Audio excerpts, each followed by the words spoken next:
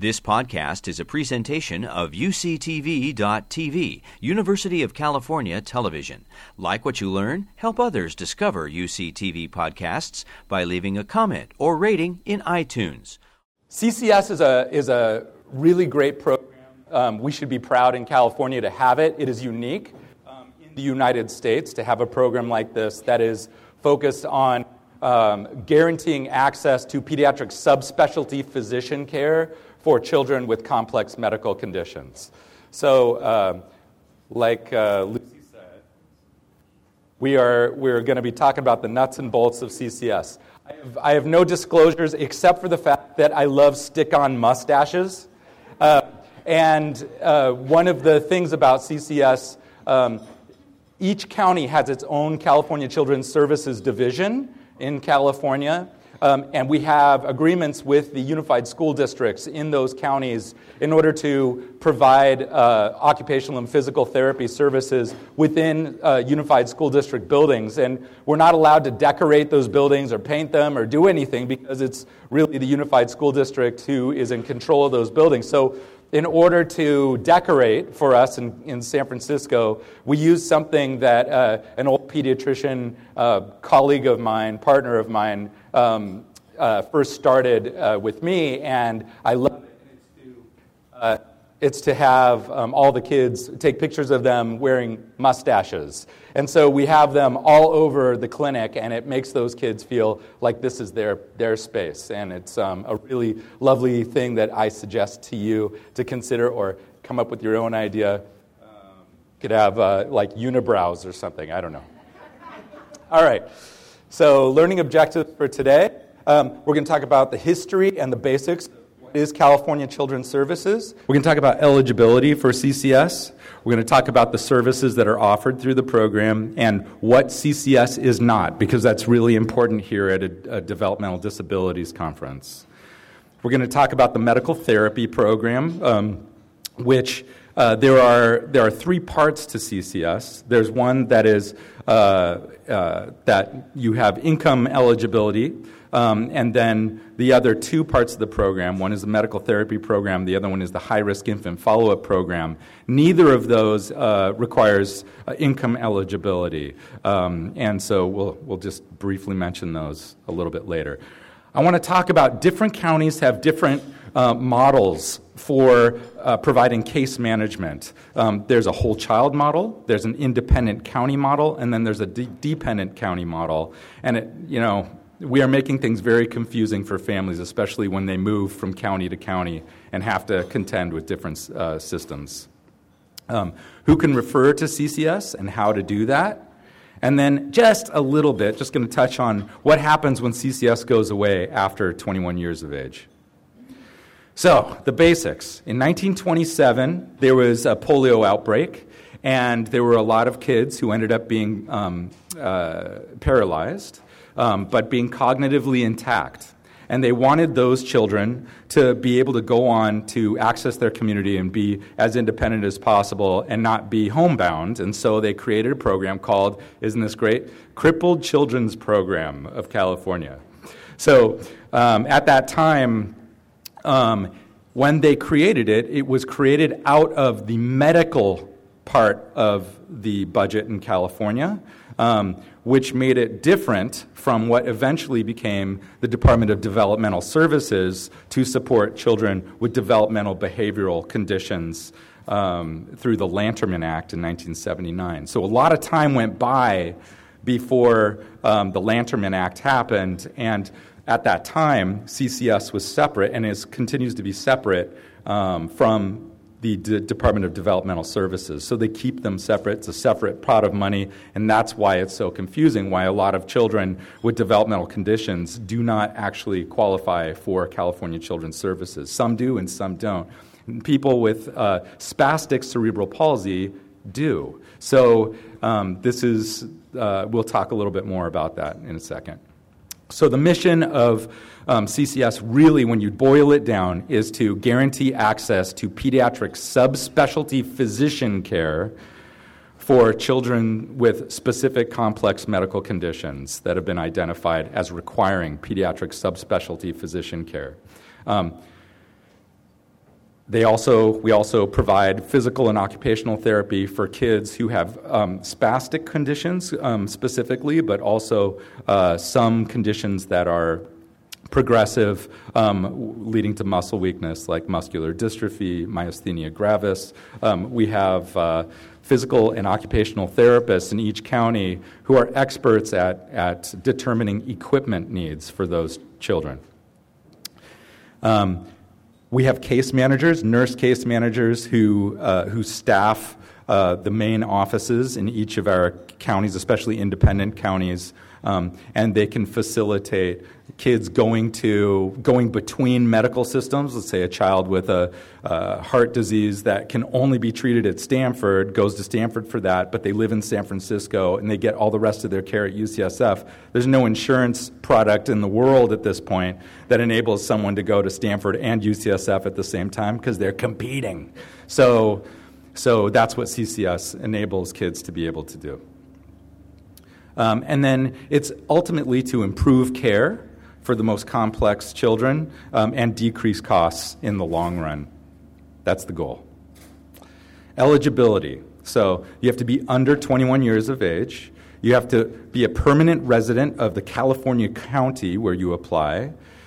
For the main CCS program that includes the case management and payment of medical services, surgical services, rehabilitation, medicines, equipment, you have to either be a Medi-Cal patient, and for people who, through the regional center, they have the Medi-Cal waiver, they have Medi-Cal. So if they have a medical condition that qualifies for CCS, they can actually have that part of CCS, the one that requires financial eligibility, or the family earns less than $40,000 per year, or the CCS eligible medical condition, the specific one that makes them eligible for CCS, costs the family more than 20% of their adjusted gross income. So you have to have a medical condition that is eligible under CCS, and think of chronic, lifelong conditions that require pediatric subspecialty medical care, like congenital heart disease, cancers, bleeding disorders, intractable seizure disorders, transplants. You get the idea. So services provided. For the specialized treatments that get covered, if you have Medi-Cal or you're financially eligible, the board-certified physician services. Okay, so you have to be a doctor that provides services under CCS, you have to be paneled. And to be paneled, you have to be board-certified. You have to have a clean record. Let's see. You can also we pay for hospital and surgical care, rehabilitation. Skilled nursing, lab tests, radiology, medical equipment, supplies, and medicines. Like I said, you have to be cared for by a paneled provider at institutions that have been approved by CCS.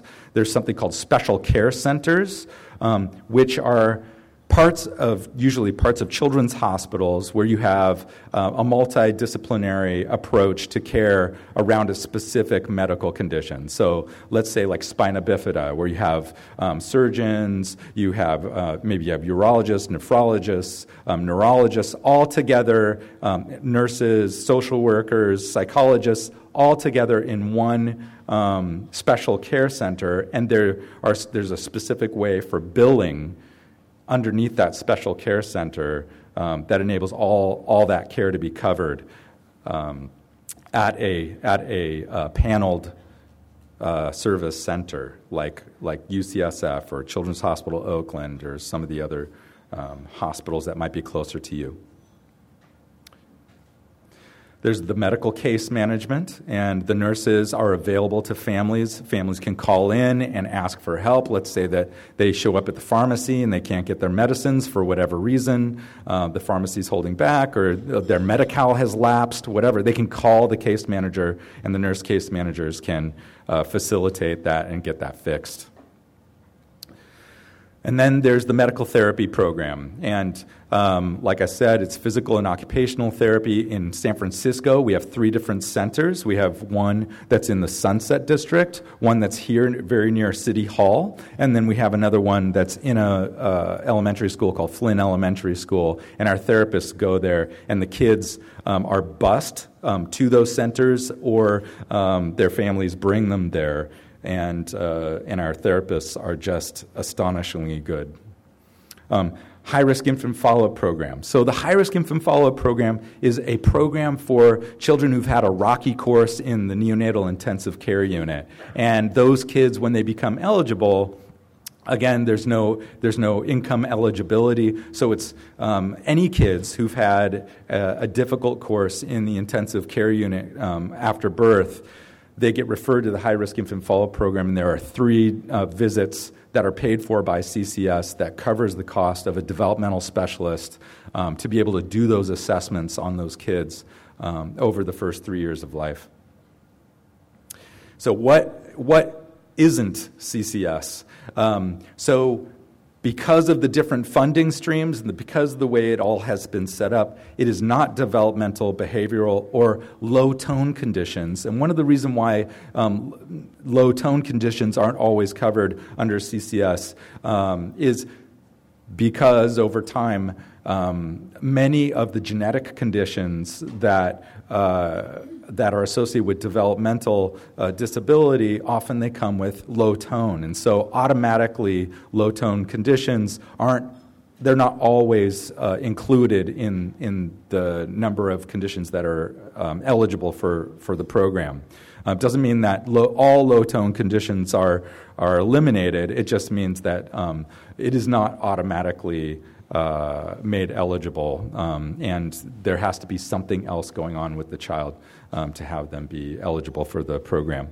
It is not primary care, although in the whole child model, the idea was to try and have CCS be underneath the auspices of a Medi-Cal managed care plan that's responsible for both primary and subspecialty care. And the idea is good, but the implementation has not been so great.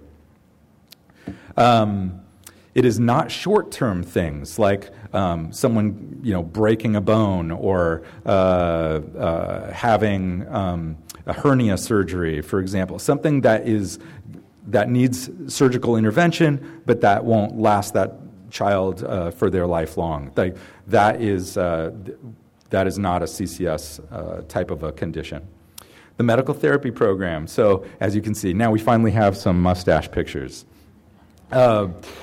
So medically necessary physical and occupational therapy, it's therapy with a goal, and kids have to achieve the goals or at least be able to work towards the goals that the therapists are setting up for the kids. It does cover the kids all the way up until their 21st birthday. So when they turn 21, the program goes away. So the idea is to try and get the caregivers to be the expert physical and occupational therapists and to soak up as much as they can from the therapists that we have in the center. Everybody comes to our centers as opposed to us going into their homes and providing therapies there. Whereas with the regional center in the Early Start program, the therapies that are offered, they often can go into the home. So that is one difference between the types of therapies early on up until 3 years of age for Early Start versus the medical therapy units in California Children's Services. And then there's physical and occupational therapy that's offered at the schools, and that's really focused on, and that's offered by the school districts, and that's focused on enabling those kids to succeed at school and to be present at school, do school activities, be able to hold a pencil, be able to type on a keyboard, those kinds of things. And so it's a different type of therapy, whereas the therapy in the medical therapy unit is really focused on trying to get these kids as independent as possible by the time they're 21 years of age. And again, it's no cost to the family, it's a public service. So eligibility for services, we talked about you have to residentially qualify, you have to have an eligible medical condition, you have to be under 21, and you have to financially qualify. In medical therapy program, everything's the same except It's based on physical exam, okay? So if you have something, a neurologist sends me a note that says, this is a child who, does not have, who has a normal physical exam, and at the end it says, this child has cerebral palsy, they should be eligible for the medical therapy program. So that doesn't work. It's not about the diagnosis. It's about the physical exam of the child and whether our physical and occupational therapists can identify, based on the physical exam, interventions that would make sense in the medical therapy unit program. So it's really, when you want to refer a child for the medical therapy unit program, make sure it's a neurologist, an orthopedist, or a rehab doctor who has done a thorough physical exam, because without a thorough and accurate physical exam, they're probably not going to qualify. All right, so 3 different possibilities across counties in California for what your case management might look like. There are independent counties, like Alameda County and San Francisco, where all the case management and administration of the program occurs at the county level, so in the public health department, and that's where we are here in San Francisco. We have 2 different Medi-Cal managed care plans that manage all of the Medi-Cal patients in San Francisco. We have Anthem Blue Cross and we have San Francisco Health Plan. Okay, what happened was, several years ago, the idea was to try and roll out this whole child model program, which was to hand over the CCS case management and administration of the program, primarily the case management, to the Medi-Cal managed care plans in those counties. For the counties that only had one Medi-Cal managed care plan, it made it simple for the state to do this. And that's why there are 21 counties that have now been told to be whole child model, where they got rid of their county nurses for CCS, and instead now all of the case management is supposed to happen through the Medi-Cal managed care plan. Okay, so like Marin is that way. If you go down to in San Mateo is that way. So there are counties that are right next to each other that have different programs. So in independent counties, the county is in charge of the CCS program case management. In whole child model counties, the contracted Medi-Cal managed care plan is in charge of it. And then there are dependent counties, which are the smaller counties. And in the smaller counties, or more rural often, it's state employees who do the case management. And so if a family needs help with something around their medical care or getting access to pediatric subspecialty care, they call someone at the state who can help them do that. How to access CCS. So anyone can refer a child to CCS. The family themselves can refer. The providers, subspecialty providers, the primary care providers can refer. On my slide here, I've left you the form for what they call a service authorization request form. This is what a physician would fill out in order to tell us, in order to refer a patient. Okay, so that top one is the form that you're going to need to send to your county's CCS program if you want to open a case. For families to submit an application, that's the next link right there. And then for a medical therapy program referral, please again make sure that it's a subspecialist who would understand the neurologic findings or neuromuscular findings that would make them eligible for medical therapy program, a neurologist, a physiatrist, or an orthopedist. So life after 21. Okay, so this is a major problem with all care for children with complex health issues. I mean, children who qualify for the regional center, that's a wonderful thing as far as availability of case management after you turn 21. But for everyone else, and there are lots of people who don't qualify for CCS or regional center but still have special health needs. And what do they do for care coordination? I mean, there really is very little. And there are not many adult care providers, adult subspecialists, who actually have case management available in their clinics. And if you do have that in your community, that's magic. That really is a prize. So there is nothing for adults that replaces CCS at this point. I think that there is an effort to address this, and hopefully in the coming 5 to 10 years, we will see some care coordination that's available, especially for the most complex adult patients. But right now, it doesn't exist. Let's see. I think I talked about everything on that slide. This is my nurse manager in San Francisco, Katie Kim, and thank you for having me. And I hope that, and I really want to thank Lucy Crane for continuing to have this conference. It's so important. This is a group of families that really do need our help and do not have a loud enough voice in this state. And I'm really happy that you're here, that we can all work together to make their lives a little more manageable. Here's my contact information, should you need that. Thank you.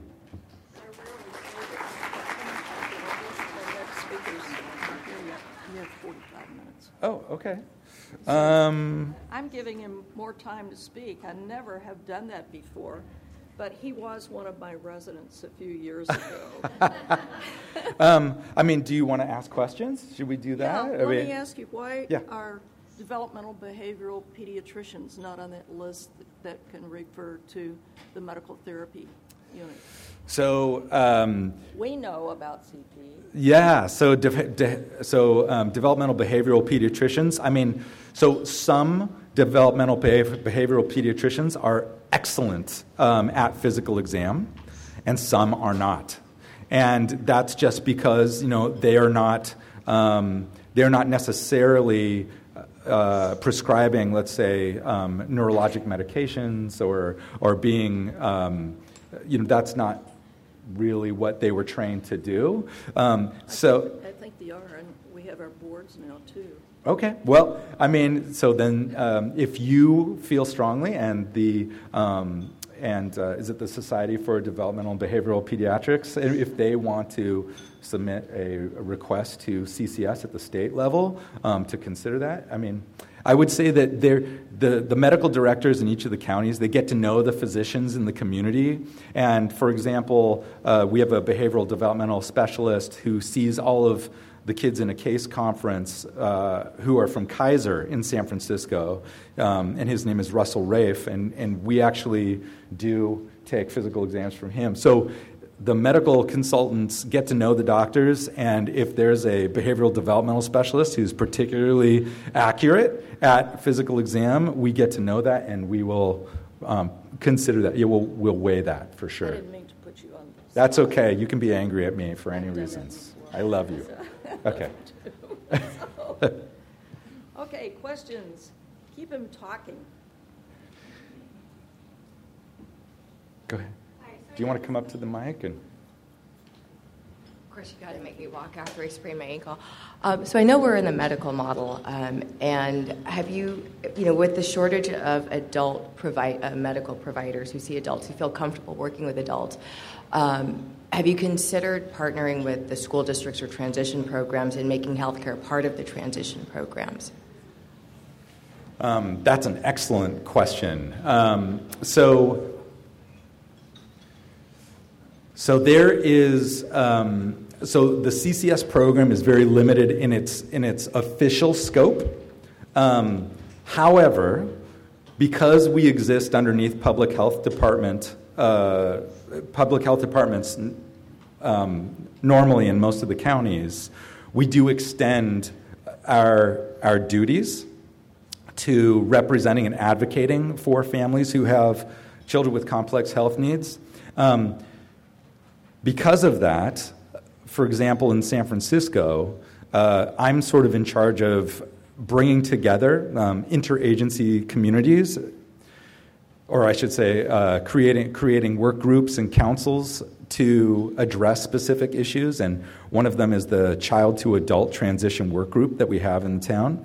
And we have the insurers there. We have the regional center, the Independent Living Resource Center. We have CCS. We have about 30 different organizations all represented there. One of them is the Unified School District. And one of our biggest challenges is finding adult providers who are willing to take kids with complex health issues. And it's a mixture of reasons why. Some doctors feel intimidated by having our kids in their clinics, and other issues are, which is really interesting about internal medicine physicians. I mean, I would say the majority of people here are probably pediatricians and family practice doctors, and nurses and other people. But I would say that for internal medicine doctors, they like to diagnose the stuff that the people have when they come through the door. They don't like to be told what the person has before they show up, which is really interesting. But it is definitely a barrier for our families finding adult care providers. And yes, and we have, there's a program called Access in San Francisco. Are you in San Francisco? No, I'm in San Jose. San Jose. I'm actually a BCBA, but I have a degree in public health. And I can't remember the authors of the study, but there was a study done on specialty Maybe grab the mic for her. Ouch. Okay. Staff are laughing at me, yeah. I can't remember the authors, but there was a study done on specialty transition health clinics, and it was and it's specifically for those individuals with complex health care needs. And as a behaviorist, I see a really big gap in which our fields, the medical and the behavioral fields, could work together, because we're, as a behavioral health agency, we work with insurance, but we're really not doing that outreach with training physicians' offices or ER staff. I see more in the news, but it's like, oh, hey, here's this neat little project, instead of a widespread standard. And so I don't know. The transition clinic had mixed results, but I feel like if that was more of a standard practice, and if they included health planning in transition programming, in that post-secondary, leaving high school phase, I think that could do a lot to ameliorate the concerns of health professionals, and then you could increase the number of providers who feel competent and confident to serve these adults. I think for kids who go to public school, that is a great idea, to be able to have a transition clinic that is out of the school itself is a wonderful idea. It's a great model. I can understand that would have made a big difference in people's lives. More questions? So a comment. So I've been working in internal medicine as a nurse practitioner, taking care of adults with developmental disabilities, many of them graduating from Lucy's practice to mine. And I do a lot of training for my colleagues. And I have to disagree with your portrayal of internal medicine. I think it's because of a lack of training and comfort level of dealing with an adult who comes in with multiple conditions. Doing grand rounds that I've done several times, I get a great interest in adult and my internal medicine colleagues, to know more about it and to feel more competent about seeing these patients. So I think it's a matter of training. We now have more training at the medical student and nurse practitioner student level, which is great. It really needs to start earlier. So I think there's great interest and there's great need for more training. So I have two questions for you. Yeah. I was struck by why hypotonic conditions are not covered. And I also wondered if nurse practitioners are paneled in CCS as providers. So those are my two questions. So nurse practitioners are paneled as providers, but not as subspecialty providers. So one of the tricky parts about nurse practitioners is that this program is really to guarantee access to subspecialist physicians. And the reason is because the length of training for subspecialist physicians generally is longer than for nurse practitioners. That being said, there are incredible nurse practitioners out there, and the program wants to figure out how to support those nurse practitioners as providers. At this point, it hasn't come out yet, but they're working on a numbered letter on some guidance around how we can support nurse practitioner care without pushing medical centers push more patients out of physician care into nurse practitioner care because it's lower cost. So the idea is that if the physician specialist that the nurse practitioner is working with, if the physician specialist can sort of outline what parts of the care the nurse practitioner should be taking care of, so that it's almost like it's directed by the pediatric subspecialist physician for the complex child, and then the nurse practitioner can run with it, then they'll probably be paid as a nurse practitioner, as a provider of care that way. But up to this point, that's been a very tricky issue. And when talking about hypotonia, again, not all children with hypotonia are excluded. It's just that, in general, a lot of the kids with genetic conditions that are associated with hypotonia, where the kids definitely have equipment needs and they definitely could use the physical and occupational therapy guidance of the therapists, the issue is that many of those kids aren't able to achieve like advancing goals because of their hypotonia, and the way that the therapy is all goal oriented, it has created a rift, right? Where, you know, in an ideal world, it would be great for our therapists to be able to provide equipment consultation to families who have children with hypotonia, but maybe not necessarily the therapy that's specific to spasticity and trying to overcome spasticity, which is a lot of what the therapy is in the medical therapy unit. So it's a really good question, and it's tricky. Good morning. My name is Ainsley Shallcross. I'm a care coordinator with San Francisco Health Plan. Oh, great. Yeah. Mm-hmm. I'm really excited to be at the conference. So I have an additional comment to your presentation, which was great, and a question. So my comment is I wanted to let everyone here know that San Francisco Health Plan has a short-term case management program for children transitioning out of CCS to San Francisco Health Plan to make sure that they're connected with their providers and they have everything they need to be supported once they turn 21. My question, so I'm currently working with a 13-month-year-old who is covered by CCS, and we're having trouble getting him a portable oxygen concentrator.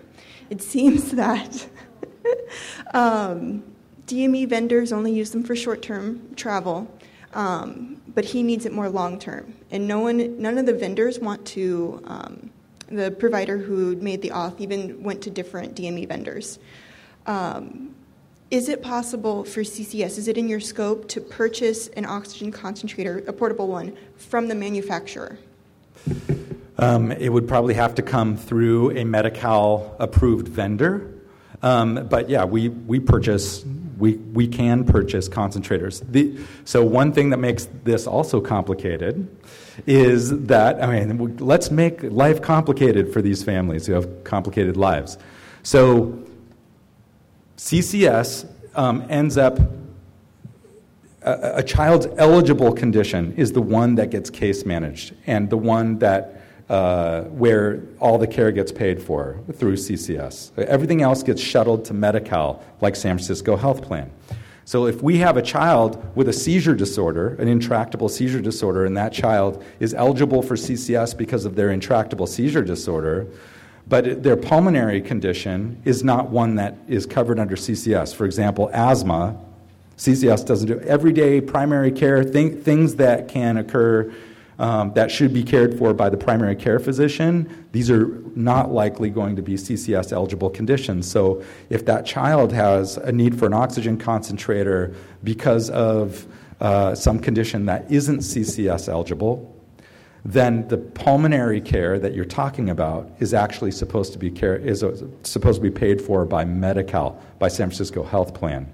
So in that case, we wouldn't cover the oxygen concentrator.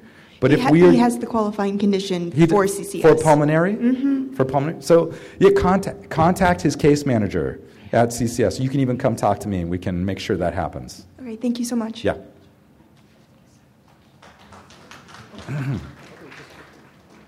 Are we caught up, Lucy? Are we still going? So Ben, I just had another. Hey, John.